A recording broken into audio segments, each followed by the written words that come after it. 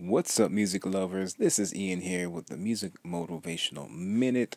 Yo, I hope everybody's finishing up on their holiday shopping. Now, you don't want to wait till last minute, and you don't want to spend all your gig money buying gifts for people. So just be smart out there, all right? Anyway, this Music Motivational Minute is here and brought to you by Zola Music Group. Now, be careful what you wish for. Reason why I say that, in the news lately, there's Cardi B and Offset, and there was Michelle and Chad, and both of them are no longer with their, I guess, significant other. A lot of people had them listed as hashtag relationship goals. Now you have to be careful about these relationship goals, as we can talk relationships later. But now, let me tell you about how it goes into music. This is how it goes into music. You see a guy. You see a gig that you wanted, but he's standing in your spot. He's in your place. You're supposed to be on that stage. You're the one playing those licks. You're the one supposed to be playing that favorite song from that album, from that artist that you wanted to do it. That's your spot, and he's in the way. No, you don't know what he had or she to go through in order to get that.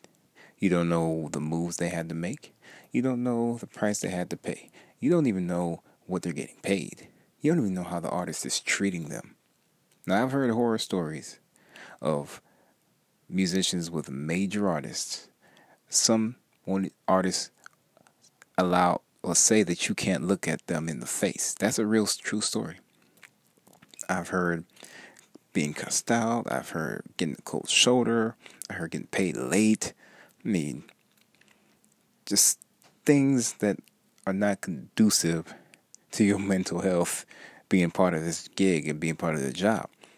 I mean, of course you should go and aspire to be the best musician you can and have the biggest gig and go after your dreams. But understand, everything comes with a price.